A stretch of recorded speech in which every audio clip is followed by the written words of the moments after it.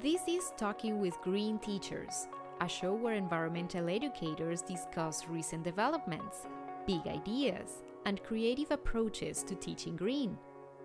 In this episode, some students come into these programs with a really positive association with the outdoors and are ready to jump right in and will happily skip down the trail. And there are many students for whom this is a really new experience and may not feel safe. It may even, provoke trauma. And so...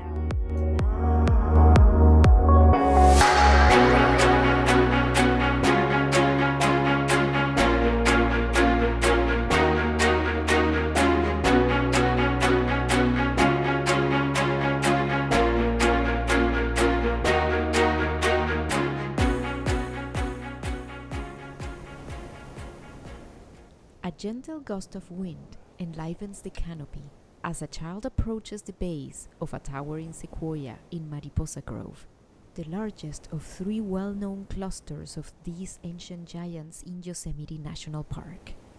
How was this once a seed? It's almost silly. This is day 3 of 5 on this overnight science program with NatureBridge, a residential environmental learning center that has operated since 1971. RELCs like NatureBridge allow students to explore green spaces while igniting their social and emotional learning. Recently, educators at RELCs were gifted with a new comprehensive tool for nurturing students' social and emotional learning, the aptly named Grow Outside project. Here is Estrella Reisinger of the California Association for Environmental and Outdoor Education on the development of Grow Outside.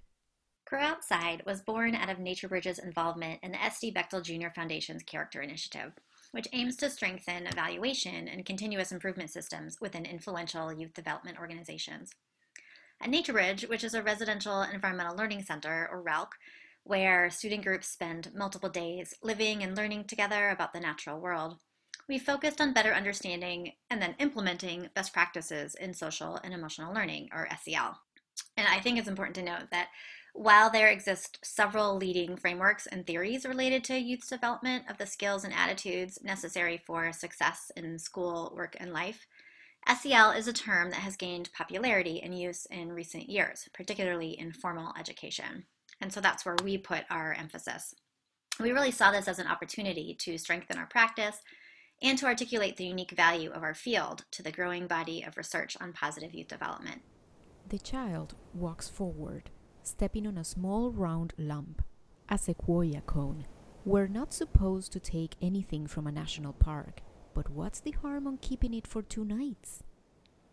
How then did this expand to include other organizations? After a deep dive into our own organization, in the fall of 2018, NatureBridge convened a working group of 10 other RELC organizations, along with our partners at the Beetles Project out of the Lawrence Hall of Science at UC Berkeley. Our collaborative spent a year working through the question of how to most effectively incorporate SEL frameworks, research, and preferred practices into residential environmental education programming.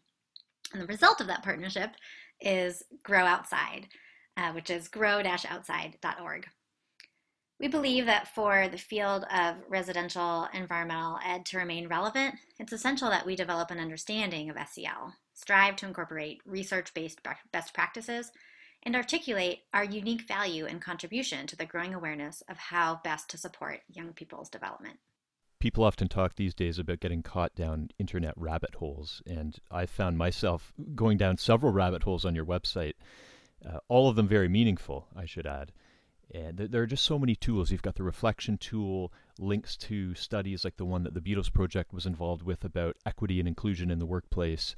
With regards to equity and inclusion specifically, during the process of all of this coming together, were there any priorities that naturally rose to the surface? Taking the context around you into account is essential. And in the context of culture, of thinking about what's happening in your community, even more so thinking about what's happening in your organization itself, and that's why if you look at the way we've laid out these resources, we wanted to ensure that there were resources that spoke to What happens in the field, certainly, because that is incredibly important and influential, but also what can happen at the organizational level. And one of the primary resources on the site is the reflection tool. And it is a beast. It's a long document, but we really see it as one of the kind of cornerstone materials that resulted through this project, because it takes all of these elements um, chapter by chapter, right? So thinking about the organizational context, thinking about what's happening in the residential setting where students are living and learning together overnight, thinking about what happens between a student and an educator out in the field, thinking about how the organization is engaging its stakeholders and involving them in decision making. All of these components are laid out step by step with reflective questions and prompts to help you as an organizational leader really look at your current practice. We created this resource with some support from the Beatles Project, from their staff, and much of it was built off that design that you see. That is one of the recommendations coming out of that equitable study that they did, which is a capacity building tool to specifically focus on the role of cultural relevancy and equity in your program setting. Let's get into that cultural relevance piece. And how does that manifest in a very practical, on-the-ground level? Yeah, I mean, I think it looks different in different program sites, as it should. I think that,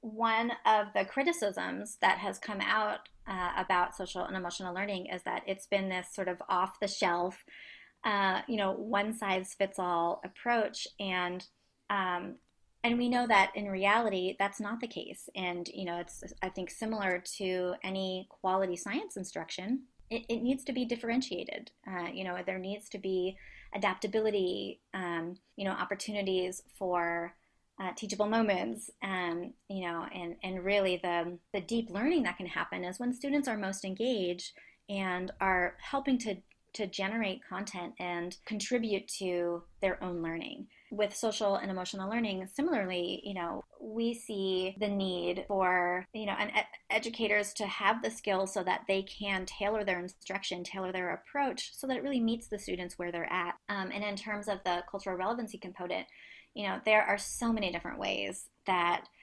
educators can meet the needs of their students and support them in their program. Understanding where they're coming from and what their experiences have been in the outdoors. Some students come into these programs with a really positive association with the outdoors and are ready to jump right in and will happily skip down the trail.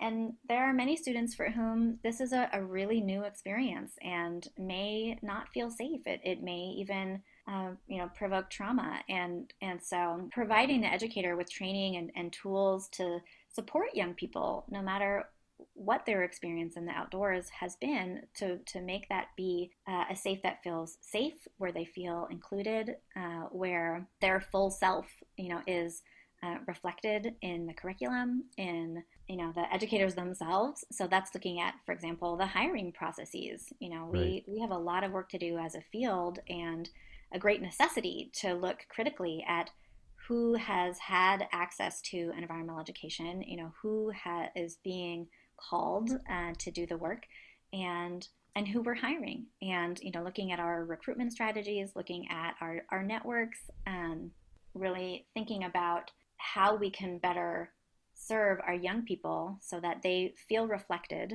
in their teachers as well as in the curriculum.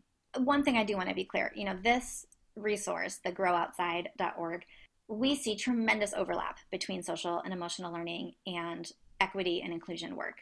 Obviously, Sure. you can't, I personally believe you can't really approach social and emotional learning without attending to equity and inclusion, at least not well. And throughout the resource, you'll see a number of places where we do make reference and kind of think about whether it's a call out or, a call in, kind of thinking about how a question might be worded in a certain way, or, what might you want to be thinking about in your hiring.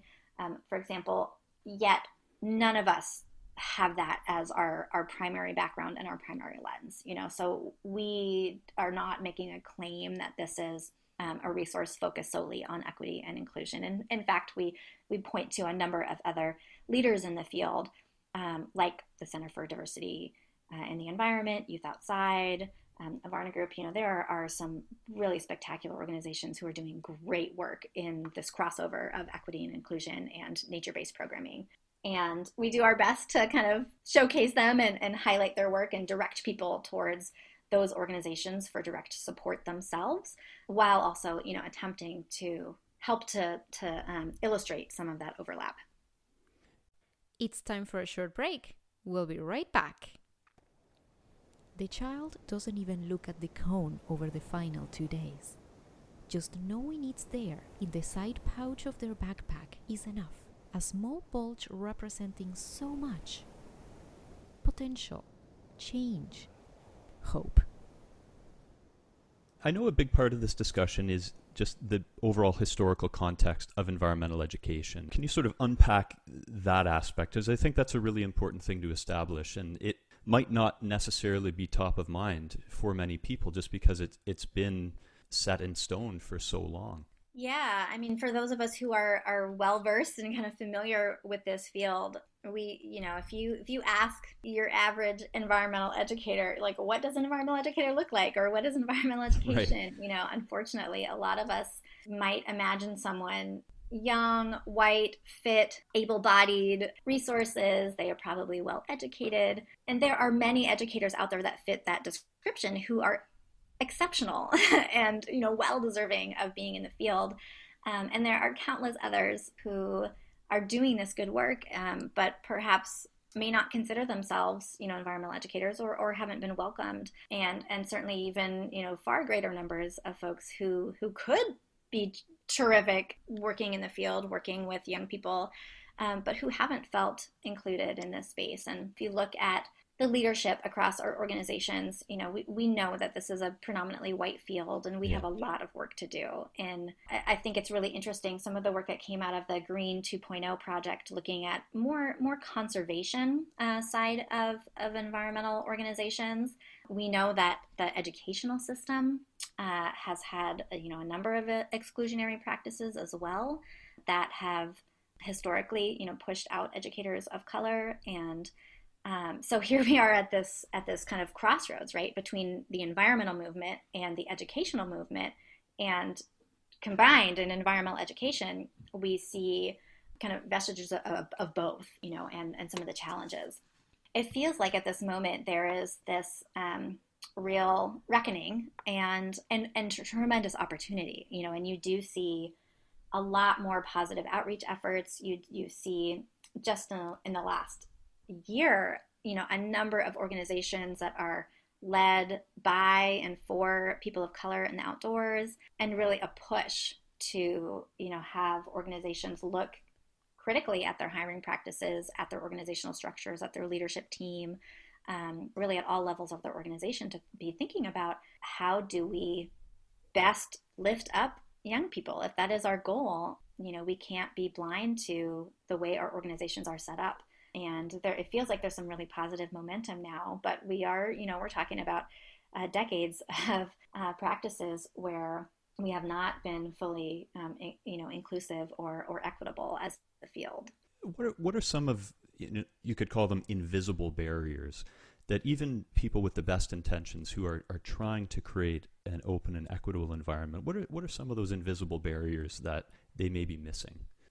Are hiring practices and recruitment practices, are they truly equitable? And looking at promotion practices in particular, who is getting those opportunities to step up in the organizations? Who are being mentored? Who are being trained? Is that being approached in an equitable way as well? Another piece I think is just the environmental education itself. I think that we've really done ourselves a disservice in some of the images that we've used, and I want to point to the outdoor recreation industry as well, who similarly is going through a real kind of reckoning period right now, with being called to look at who is wearing their gear, what kinds of bodies are we seeing in these advertisements. And I think that we certainly have perhaps not intentionally, but we are experiencing now the fallout of the impact of holding up kind of this ideal of what environmental education is and who it's for. And, I think that, we have to also look at the instruction itself, and thinking about what I mentioned earlier about the experience of many young people and people of color, having historical trauma associated with being in the outdoors, and us not really talking about that or even being aware of it. By us, I'm referring to white educators and trainers, and so really needing to think about our teaching practices as well, and kind of recognizing that we have a lot of great work to do to improve our practices. For those of us who are current practitioners. So I talked about recruitment and hiring and all of those opportunities, and absolutely yes, they are important. But for those who are working in the field now, what can we do to make the experience better for our students? And that's what the Grow Outside resource is really all about, is trying to help us to look reflectively at our practice, to try and encourage our organizations to find opportunities for growth. In the same way that we want our students to look carefully, develop self-awareness, find opportunities, right, for ways that they can be a better citizen, really show up. How do they want to show up in the world? Something that we talk about a lot. And I think that our organizations need to do that hard work too. The final morning has arrived.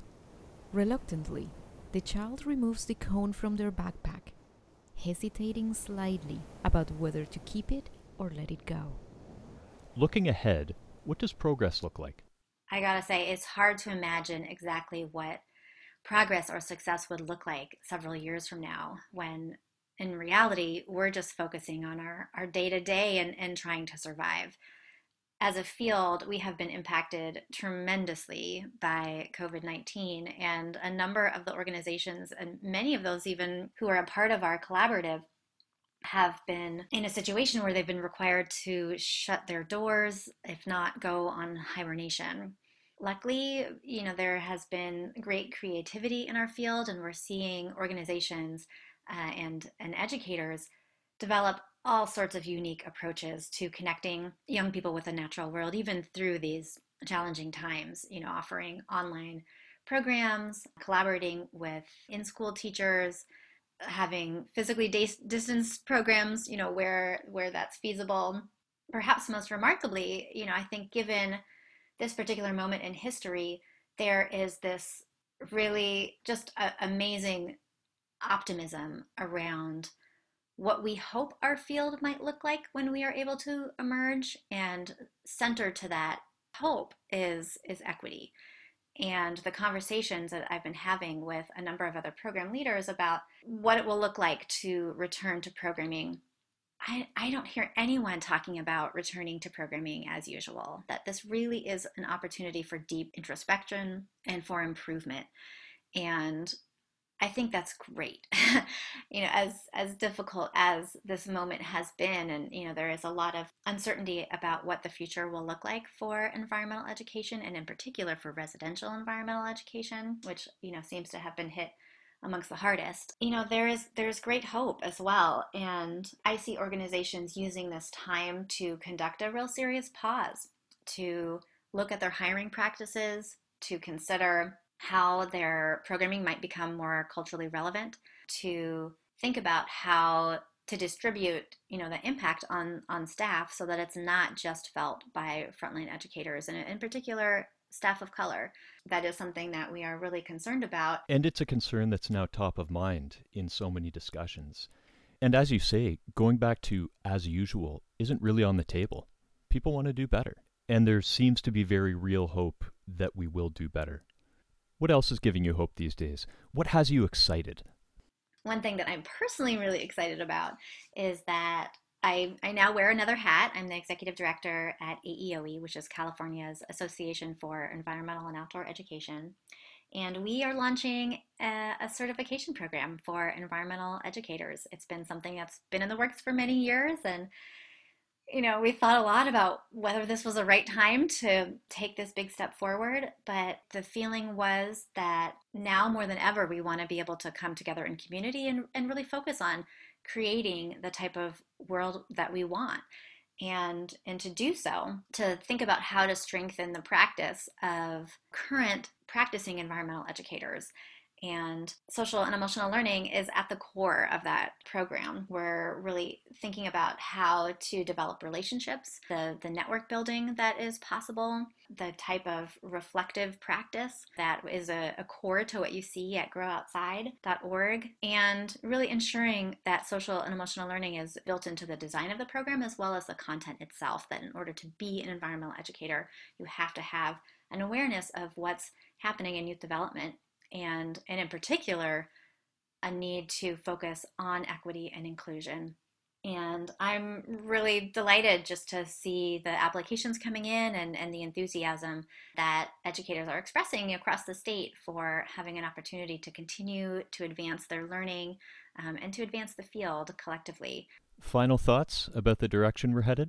It's hard to imagine exactly what this world will look like 2, 3, 5 years from now. My hope is that we are moving towards a society where every young person has the opportunity to experience meaningful learning experiences outdoors, where they feel themselves reflected in their educators, where they feel heard, where they feel valued, and where being in nature is something that is second nature, to each one of us, that it's built into our very school systems. Will we get there in 2 or 3 years? Unlikely, but given the current conversations around outdoor learning and the increased need for and value of having experiences in nature that we're seeing all across the country, I'm certainly hopeful that we'll get there. There wasn't enough time to take the sequoia cone all the way back from whence it came, but the child left it on their bed, confident that one of the Nature Bridge staff would find it and take it back to Mariposa Grove, where it would once again rest in the shade of its parent, a small bundle of potential, ready to sprout new life.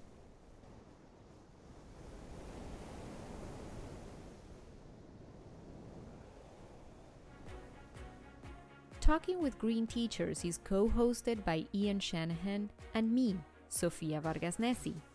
I also voice most of the ads.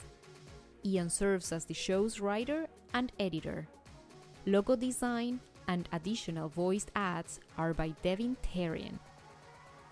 Look for our monthly episodes on greenteacher.com. For access to all episodes, subscribe to Green Teacher and also receive our quarterly magazine, as well as exclusive access to our vast archive of webinars and magazine back issues. Thank you for joining us on this episode. We'll chat again soon.